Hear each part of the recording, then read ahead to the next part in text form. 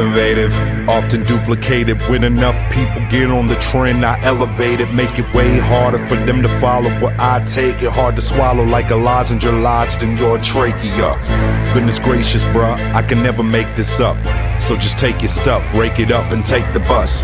Never fake the funk, you painted skunks. You played enough, I'm lifting bars to outer space, so the weight is up. Fight.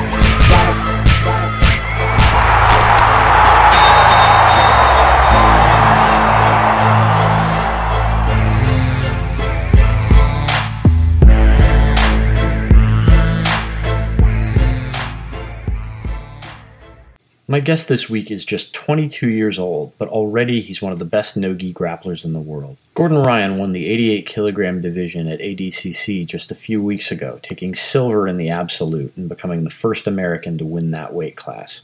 It was a real coming-out party, and just this week we learned that Gordon will be taking on Halik Gracie November 26th in a no-time-limit submission-only match at Metamoris.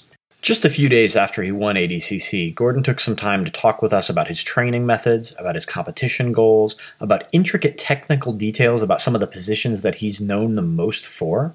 I guarantee you that you learned something from this interview. I know that I did.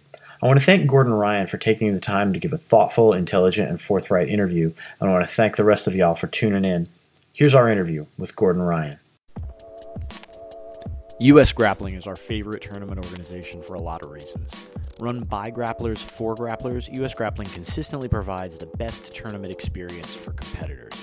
Whether it's a points tournament or submission only, and US Grappling runs true and no time limit submission only events, it's the best place to compete and to watch your friends compete. Check out upcoming events and register online at usgrappling.com. So first of all, congratulations on the ADCC victory. A lot of people consider that the most prestigious honor in grappling, and so how does it feel to be the first American to win gold at that weight class? It feels great. Going in to ADCC, especially my first ADCC, and managing to win was definitely an accomplishment for me. In my opinion, ADCC right now is the most prestigious grappling tournament there is. It's only held every 2 years. And it's widely considered to be our Olympics. So, to go in, especially my first one, and have a run like that, I can't complain at all. So it was great. You beat some of the best grapplers in the world, the legendary Cyborg, Keenan Cornelius. I'm curious, who surprised you the most or brought an unexpected game to what you prepared and studied for, or did the matches go about like you'd expected? Most of the matches went how I planned. I thought if I got on top of Felipe Pena, I would easily be able to pass his guard. I thought that I thought my match with Shanji would be easier than it was. And the one who surprised me the most was Dylan Banas. He played a very smart tactical game, where he kind of hit like quick guard passes, but not really engage besides that. So he was like trying to throw my legs by, and if he couldn't get a pass, he would back away. He did a really good job of posting my shoulders, posting my head, and things like that. So he knew he wasn't going to submit me, and he knew that I wanted to submit him. So he would kind of just play like a negative game, and he knew that I would have to either sit on my butt and not submit him, but he knew that I wanted to submit him, so he knew I was going to have to come up into him. So he would play a negative game, wait until I came up into him, and then try to hit either dart strangles or guillotines or head and arm guillotines, things like that. So tactically, Dylan played very smart, and he was one of the ones that surprised me most. So you did get some very impressive submission victories, but the match with Dylan and the match with Shanji went to refs' decisions. Did you get nervous at all before they announced the refs' decisions? Because it sounds like you felt like you felt confident in your victories in those matches, but you never know what's going to happen when the refs get involved. So were you nervous at all? Yeah, I mean, obviously, I always try to get submissions because that's just who I am as a grappler. I definitely, if I'm not going to win by submission, I would rather at least win by points. I never want to be in a situation where I leave it up to anybody besides myself. But in both those matches, I felt like I did enough where I could have won. Almost took Dylan back a couple times, and he didn't really do much to me. And I was attacking him the whole time. I had a leg lock entrance at the end. And Shanji, same thing. I was fighting the pass guard. He hit like almost a couple sweeps from closed guard on me, but I got right back up. I had a Kimura. I almost took his back. I took him down at the beginning. So I think that obviously a little bit of nerves, but I was confident that I did enough to get the win in both those matches. A couple of technical questions. Like you mentioned your match with Felipe Pena, who you fought twice. What did you think of his inside Senkaku escape? It seemed like he capitalized on a small window of opportunity where his heel was exposed, but with his legs straight, and it forces the attacker to roll through to outside Ashi. What details are needed to secure that finish? So he does a very interesting escape where he turns and he frees his knee line. And then, unlike most people who just continue to run away, he as soon as he frees his knee line, he switches his hips back and he grabs the hip. So the hip grab allows him to stay close enough to me, but not have his leg in danger. So he frees the knee line, he turns and grabs the hip, and then he switches his hips and attacks the back. So then he has a hip grip, and then he takes his second hand and he grabs far over the trap, and he uses the shoulder grip to control my upper body, and the hip grip to control my lower body, and that's how he climbs up to the back. He did a good job both times, freeing his knee line and getting my back. Obviously, the second time was a little bit better on my part, not getting strangled. But he did a good job freeing the knee line and then going into back takes from there. So you also end up submitting Keenan Cornelius, and the guillotine setup that you used was really beautiful. But you had to roll several times to finish it. What kind of adjustments did you make to solidify that finish on the fourth attempt? So I've trained with him multiple times in California, and I kind of knew what to expect going in. He was the person I knew the most about because we competed together before, and I trained with him in California. So we kind of knew each other's game a little bit. With the guillotine, the adjustment I made was every time I went to sit him over from a butterfly guard, he would always be able to hop. If I had two legs inside with a traditional butterfly guard, he would hop over my legs and manage to either hand fight the guillotine or rotate out or whatever the case is. So what I did at the end was, instead of putting a butterfly hook in, I just felt my hip and I blocked his far foot. So now, when I blocked his far foot, he fell to his hip and I was able to come up with his mount instead of him jumping over my legs from butterfly guard. So you mentioned you've trained with Keenan a fair bit. Do you approach a match differently if you know a lot about a grappler as opposed to someone that you've never trained with before? Yeah, definitely. For Keenan, I knew what to expect. I've had pretty much an entire week of training with him twice a day. So I knew pretty much everything about his game that there is to know as far as about the gi. So I didn't even bother watching any tape on him, really. I kind of just, all the other grapplers like Shanji, I didn't know really much about him. I didn't really know much about, a lot of the guys in my division. So I watched every match that I could find of those guys, and tried to see what their reoccurring techniques were in each match from match to match over the course of their career. Because, a lot of these guys have had long careers, but they stick with the same moves throughout the entire career. So I just kind of watched to see what the similarities were between when they started and most recent videos. And with Keenan, I kind of just went in and competed against him. One last ADCC question, which is, you were the first American to win that weight class. Does that mean anything to you, either in terms of it being a groundbreaking achievement or anything like that? Is that special for you at all, or do you not think in those terms? It is, but it's not really a big deal. It's cool, obviously, that I was the first American to win the weight, but it's not anything really too special. To me, I wasn't you didn't see me jumping up and down or doing anything crazy when I won, because I just expected, myself and my team just expected me to win. So for me, it wasn't anything too crazy. It was just, obviously it's a huge accomplishment, and ADCC is the most prestigious thing right now. But for me, it was just, I just thought of it like I was going into another competition. So you've said recently that you plan on transitioning to the gi. And so I want to ask you a couple questions about doing gi tournaments as opposed to focusing on no gi. Yeah. In terms of technical differences, what do you expect from the gi, and where do you expect the biggest learning curve to be? So I haven't really. I'm focusing on no gi now still until after EBI, and then as soon as EBI is over, I'm going right into both gi and no gi training, but gi training at least 5 times a week, and then no gi training every day.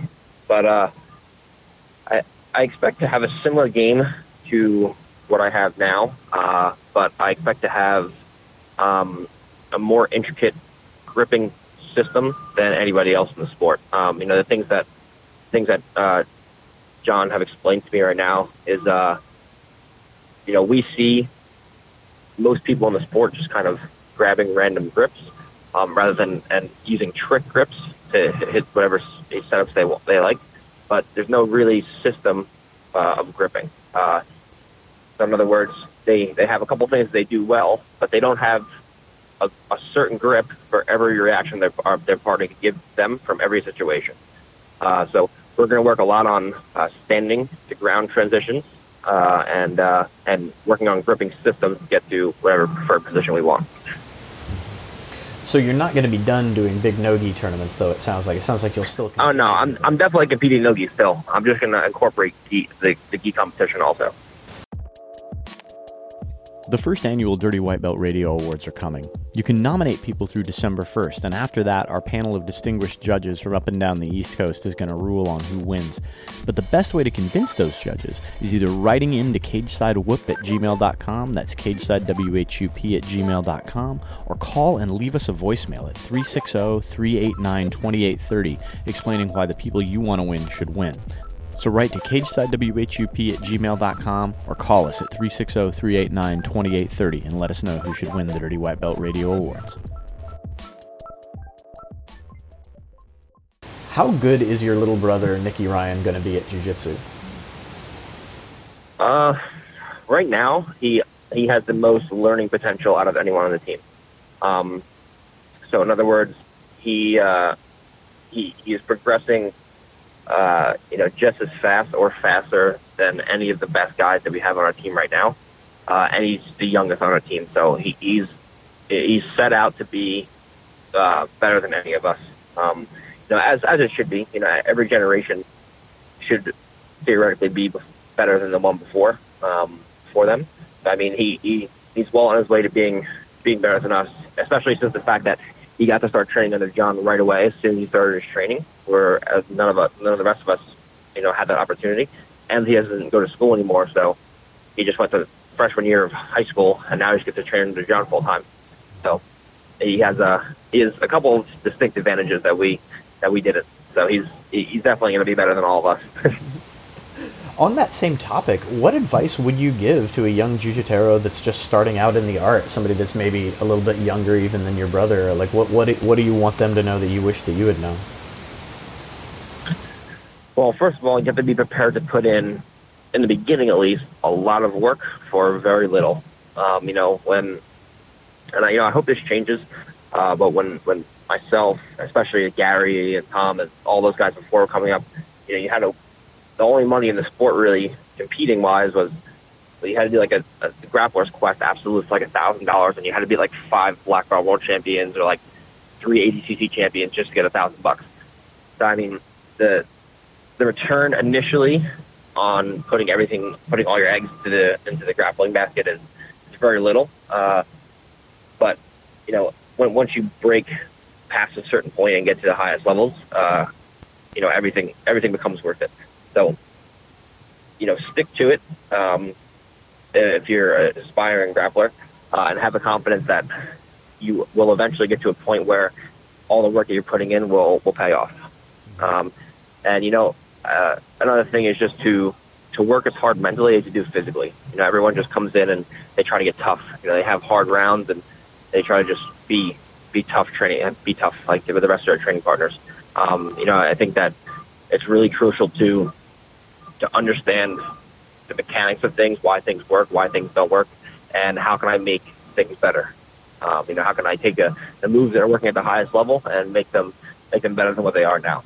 It's still a very young sport, and I think there's a lot of improvement to be made. And I think that the next couple of generations, especially 20, 30 years from now, they're going to make all of us look like a bunch of fools. So there's a lot of progression to be made in our sport as a whole. So I think in the future it'll be a lot easier for up and coming grapplers to make money and to progress faster than all of us did. On the On the topic of sacrifices, what do you think your biggest sacrifices that you've made for jiu-jitsu have been? Probably not really having a social life. Me, it's not really a sacrifice because that's all worth it. But I don't really have. I don't really go out and party too much. I don't really have the life of like an average 22-year-old. I kind of just train and I work out and I go to sleep and I watch tape and I train. I eat healthy. I do everything I have to be successful in my career. As far as having a social life and traveling back and forth to the city, like 4 hours a day driving.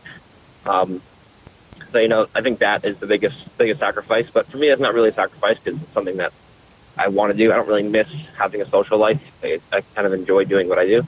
But I think for most people, we consider not having a social life is the biggest sacrifice.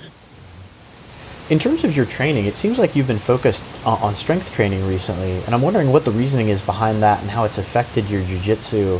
Do you have goals for your strength training, like to be more explosive? Does it make it easier to submit people, or what's the reasoning behind that? So the reason behind the strength training was pretty simple.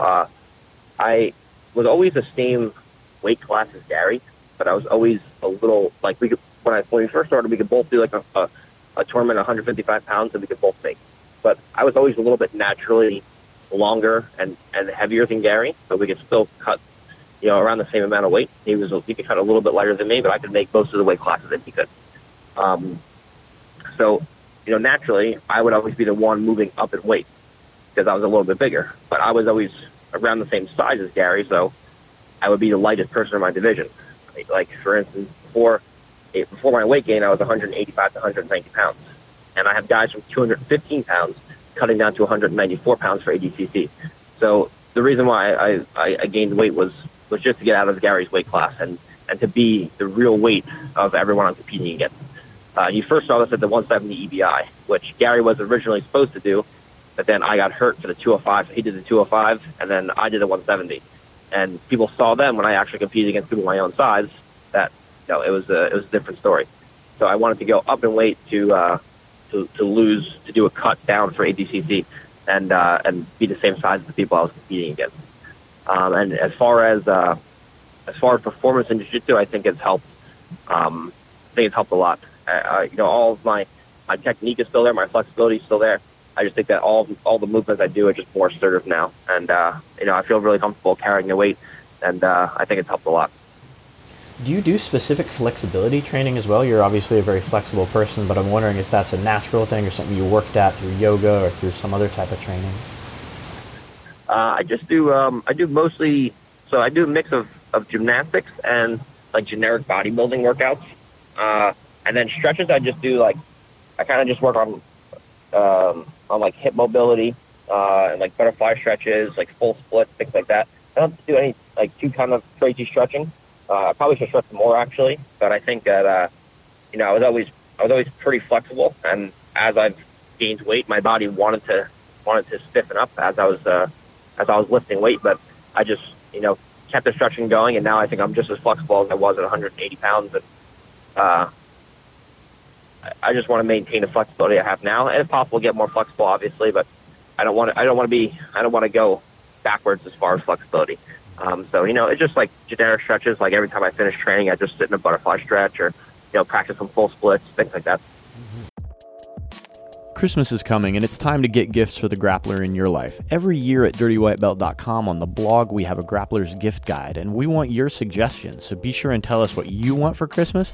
But I'll tell you, on ToroBJJ.com right now, I see a bunch of things that would be really useful, including a Toro BJJ dress belt, a brand new Toro gi, or some of the sweet rash guards you can get from the best people with the best customer service around. Shop online at ToroBJJ.com, and be sure to watch DirtyWhiteBelt.com for our grappler's gift guide this year.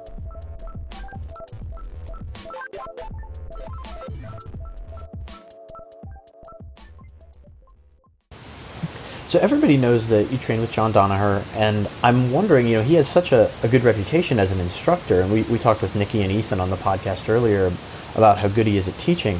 I'd love to hear you explain what you think that John teaches that is either different from what other people are doing, or what makes him a successful instructor that's able to convey information. Yes, absolutely. So first, I want to say that no matter what I say, you really just have to take a John Danaher class to experience everything. And even then, you're not going to get the full experience because you have to spend months and months and years with him to kind of get. He just gives you pieces of whatever he's trying to show, and then it's not for months or years that everything comes together, and then one day everything clicks, and you're like, wow, that makes so much sense. But some of the things that he does differently is, first of all, he doesn't have a kid, he doesn't have a wife, he doesn't have a family, he doesn't compete. So the only thing that he really has to focus on is the students. Versus other great coaches like Andre Galvao, Cyborg, Marcelo Garcia, things like that. They're all great coaches, but they all also have competitive aspirations of their own. So, competitors tend to be selfish people, right? Because Andre Galvao wants to win Black Belt Worlds, but he also wants students to win Black Belt Worlds. So he kind of has to split between himself and his students, whereas John doesn't have that. Everything that he does is just for us. So he's special like that in terms of that regard. And he's also very intellectual and open-minded. So what he'll do is, for example, right now, in the last 10 years, everyone said, everyone just wrote off leg locks. All leg locks don't work. The sport is run by a lot of closed-minded people, in my opinion. And John's very open-minded. If he sees something that works repeatedly at the highest levels, he believes in it, and he'll start incorporating that into our games and trying to see ways to innovate and make it better and things like that. What he'll do is he'll take footage from tapes of all the highest level athletes in different martial arts and wrestling and judo and things like that, and he'll find ways to incorporate those into our game. And not all wrestling moves will work in jiu-jitsu because obviously there's a little bit different rule set. There's no submissions in wrestling and things like that. But he'll try to take certain moves from certain sports and bring them to us. And even further than that, he'll take, for example, a wrestling move and he'll adapt it to work on, say, my body type, for example. He won't show me the same takedowns as he'll show Gary because we're just different body types. Gary has more movement potential than I do, and he's more athletic than I am. So the takedowns that work for me aren't going to necessarily work for him, and vice versa. So he'll adapt whatever moves he's looking at for the body type and the athletic abilities of whichever student he's trying to get to learn the move. So he kind of picks moves and then just gives them to whichever athlete he thinks is going to work best with. So I think between all of that, he's far ahead of the game, and he looks to create training programs that lead to progression over time, not just coming in, teaching some tricks, and then getting tough. Everything that he does, it's a plan, a short-term plan for upcoming competitions, and then long-term goals for us as overall grapplers, throughout our entire careers. So between all those, it makes a very special instructor. That makes perfect sense. One of the interesting things that I see among grapplers like Andrew Bittner from our area, who really loves the Danaher system and loves the success that you all have had, is to try to learn some of the things. They watch your matches over and over and watch breakdowns, watch a lot of film, and I'm curious. That's because it seems to me there's not a lot of instructional video out there from either John or from you or from Gary teaching moves. Is that something that's in the plans for the future, or is that not something that you plan on until after the competition career has sort of started to get a little further along? So the reason why there's no instructionals is for a couple of reasons. Number one, because we just want to have the competitive edge over people, as long as we're competing. And the more instructionals that we put out, the more people know what we're doing, and the potentially less success we're going to have in competition. And the second reason is because if I put out a DVD on leg locks and you can find everything that you would have in a DVD at one of my seminars, you're less inclined to come to one of my seminars.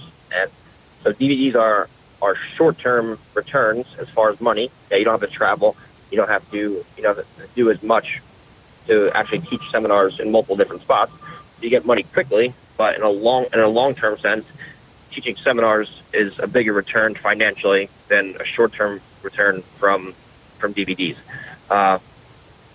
And take Rickson, for example. Rickson never released any videos, never released any instructionals. Whenever there's a Rickson Gracie seminar, he makes over $100,000 every seminar. So I think there's kind of like a mysterious factor to not having any instructionals out. Just not talking about competition advantage at all. Just about short-term versus long-term returns as far as finances. I think that long-term teaching seminars is just a better way to go than making instructionals. Yeah, and speaking as someone that's been to one of those Rickson seminars, the investment's definitely worth it. So when you teach a seminar, and you're on the way to teach one right now, like what can folks that come out for your seminars expect? What kind of approach do you take when teaching? So I teach seminars. I kind of have an open approach. Me and Gary kind of teach some kind of seminar. John's a little bit different. John just teaches whatever he wants, and he makes it very worthwhile. He intertwines everything, very good. He goes from attack to attack to attack, and it's all based off of one position, and he shows you different setups you have from there into submissions.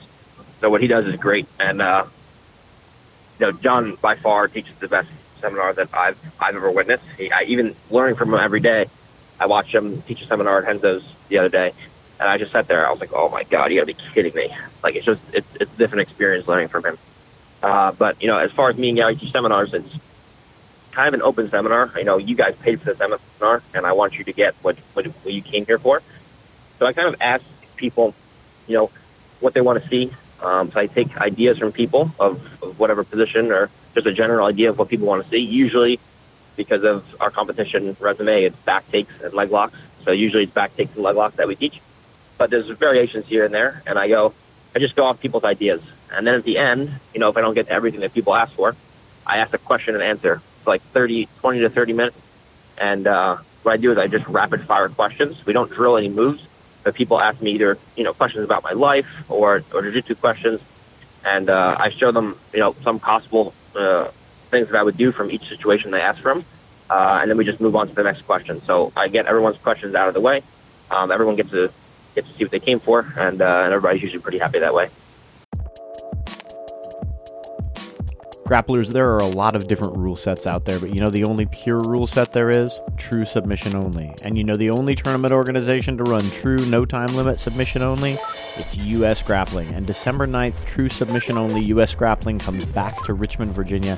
Register early at usgrappling.com and get on out there for no time limits, no points, and no excuses. usgrappling.com to register December 9th.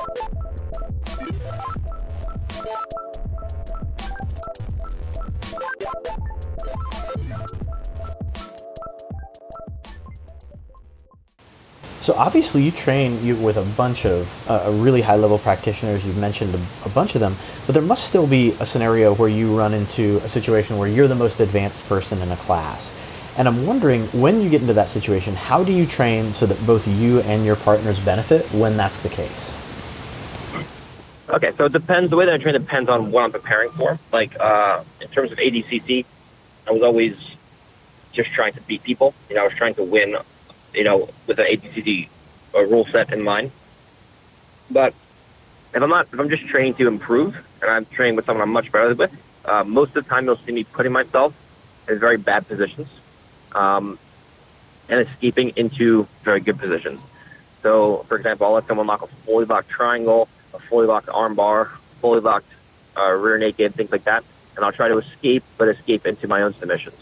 So if I have a fully locked triangle, I'll escape into a leg lock. Or if someone has a Kimura, I'll escape into an arm bar or into a leg lock, things like that. So I try to put myself in bad positions, find the best way and most efficient way to escape and to enter into my own submissions at the same time. Or I'll just work on locking in submissions and, like, for example, putting in an arm bar, having someone try to roll out and escape, and just following them through with breaking pressure on the whole time, just enough so they don't tap, but I know that I can break them, and working on following people like that.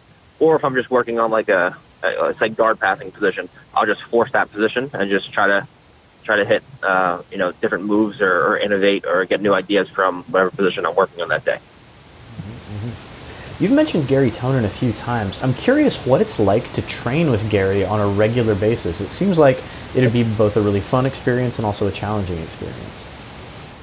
Yeah, so there's a clear difference between the absolute best in the world and the people technically that are one level below that.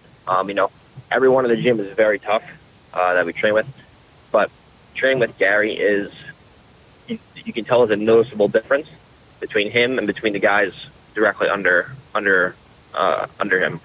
Training with him is, and most people don't believe this because, Gary's much smaller than me, and I've had so much success recently in competition, and most people actually just think that Gary kind of just bounces around and gets lucky, but that's not what it's like at all. If we're both training hard, there's just no way that I can not go 100% without getting submitted.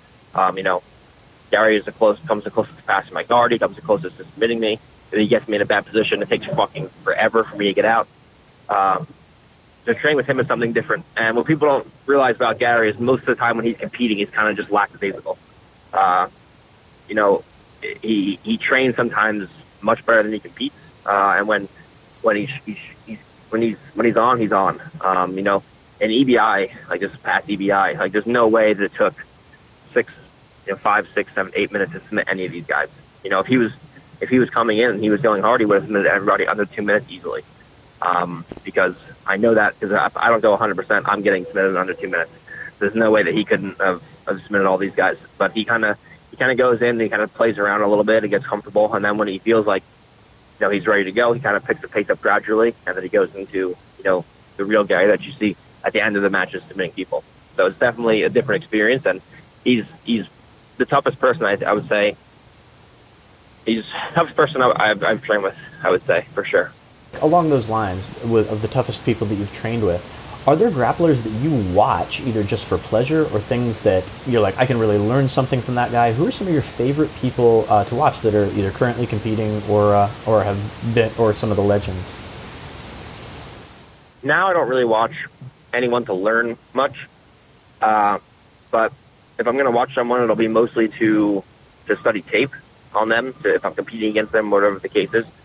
But if I'm going to watch any tape, I'll watch like a wrestling or judo to try to learn what those guys do, because I know that I'm not really too knowledgeable in those areas compared to the highest level guys, obviously. But coming up through the ranks, and I'll take a blue and purple belt. My absolute favorite grappler was Keenan.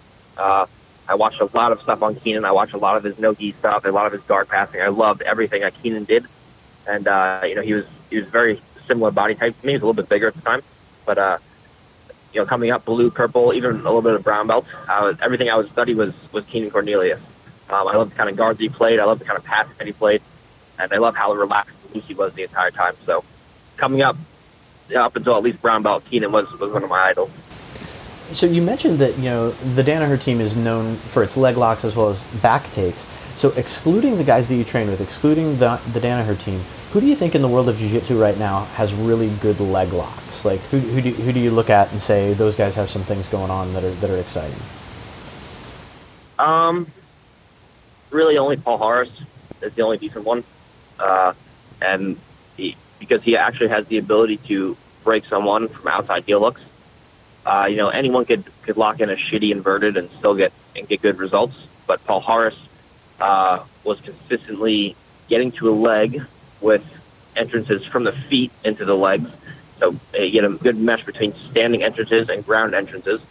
And when he actually got to a leg and put a grip in, he would break people almost 100% of the time. And even him, I don't really think that he's too knowledgeable. He's very good, obviously, but when he competed against Gary, he looked like he had no idea what he was doing.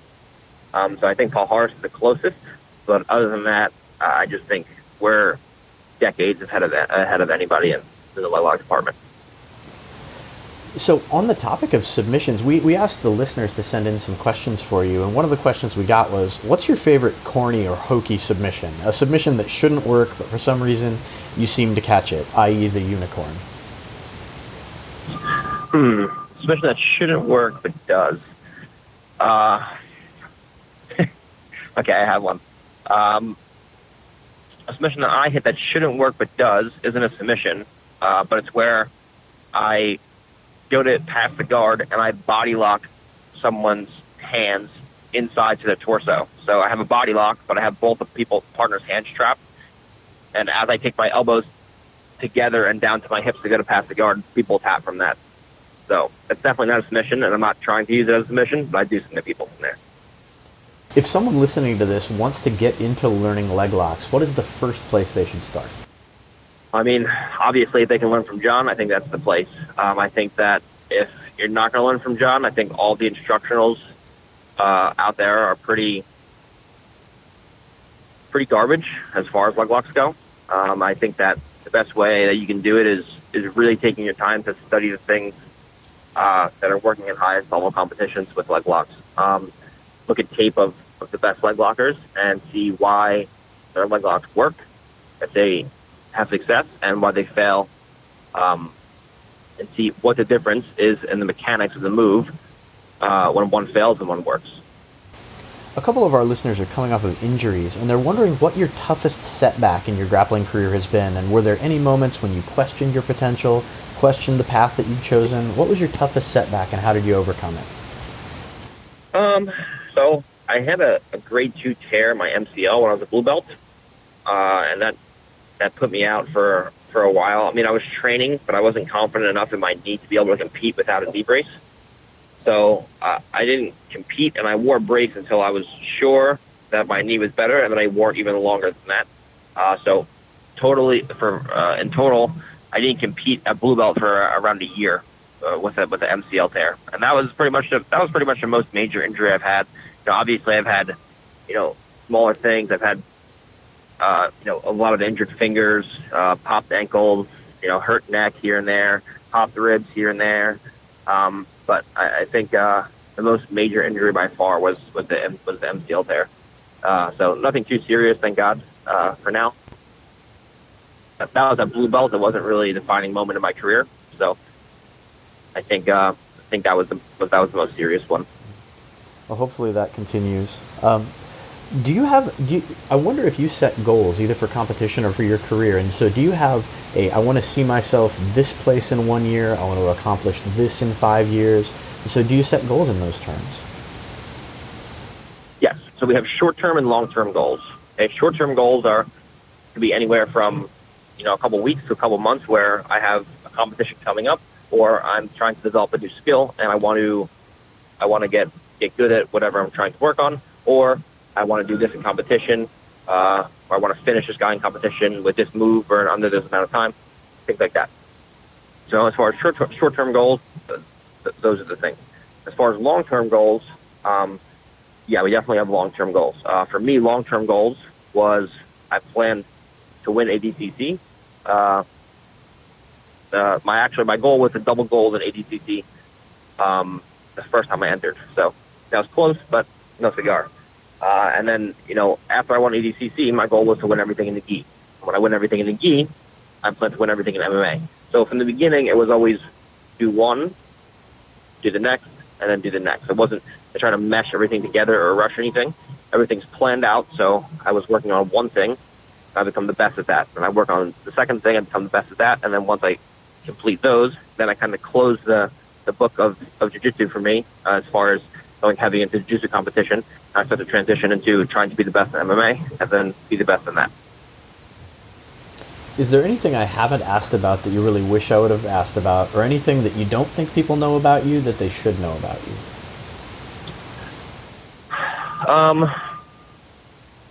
Number one, I'm nicer in person than I am on social media, as long as you're nice to me. Number two, I like race cars a lot, and anything that goes fast or through a bunch of mud. So for any car fans out there, I like race cars. And that's it. If you ever come up to me and we're in person, or you just see me in the gym or outside the gym, anywhere we are, and you ever ask to take a picture or you ask me to sign something, I'll be more than happy to. Don't feel afraid. I'm always have time for you guys for a question you have or anything that you wanna do as far as that. Feel free to come and ask me, and I'll be more than happy to help you. Other than that, I don't think there's much. One last question, which is, how cool on a scale of 1 to 10 is Betty Broadhurst? Oh, Betty's amazing. Every time we go to North Carolina, she hooks us up. She gives us, she gives us a place to stay. She gives us seminars. She books privates for us.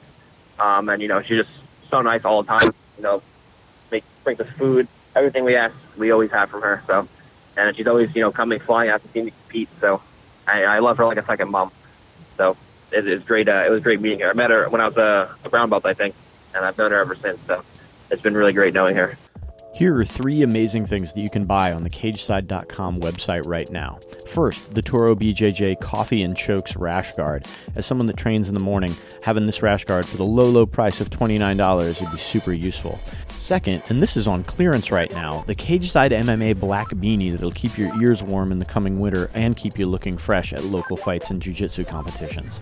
Third, the Cageside Tank Muay Thai shin pads. I don't train striking anymore, but if I did, I know that leg kicks are terrible, and so having those will really help.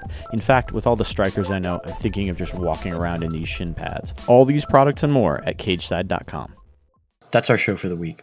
I want to thank Gordon Ryan again for taking the time to call in. I know the audio quality isn't what you're used to with us in the studio, but sometimes you have to take the interview when it comes to you. I want to thank Betty Broadhurst for making that happen. I also want to thank Betty for being one of our Patreon supporters. If you'd like to support the show for as little as $1 a month and get some great bonus content, you can join us at patreon.com/dirtywhitebelt. You can even contribute to get a shout out at the end of the podcast, as Betty Broadhurst, Chris Holmes, Carl Krebs, and Cody Malte did this month. Thanks again for listening to the show. The co-hosts are Betsy O'Donovan and Lourdes Cantu. My name is Jeff Shaw. This is Dirty White Belt Radio. You can check us out online at dirtywhitebelt.com. We'll see you next week.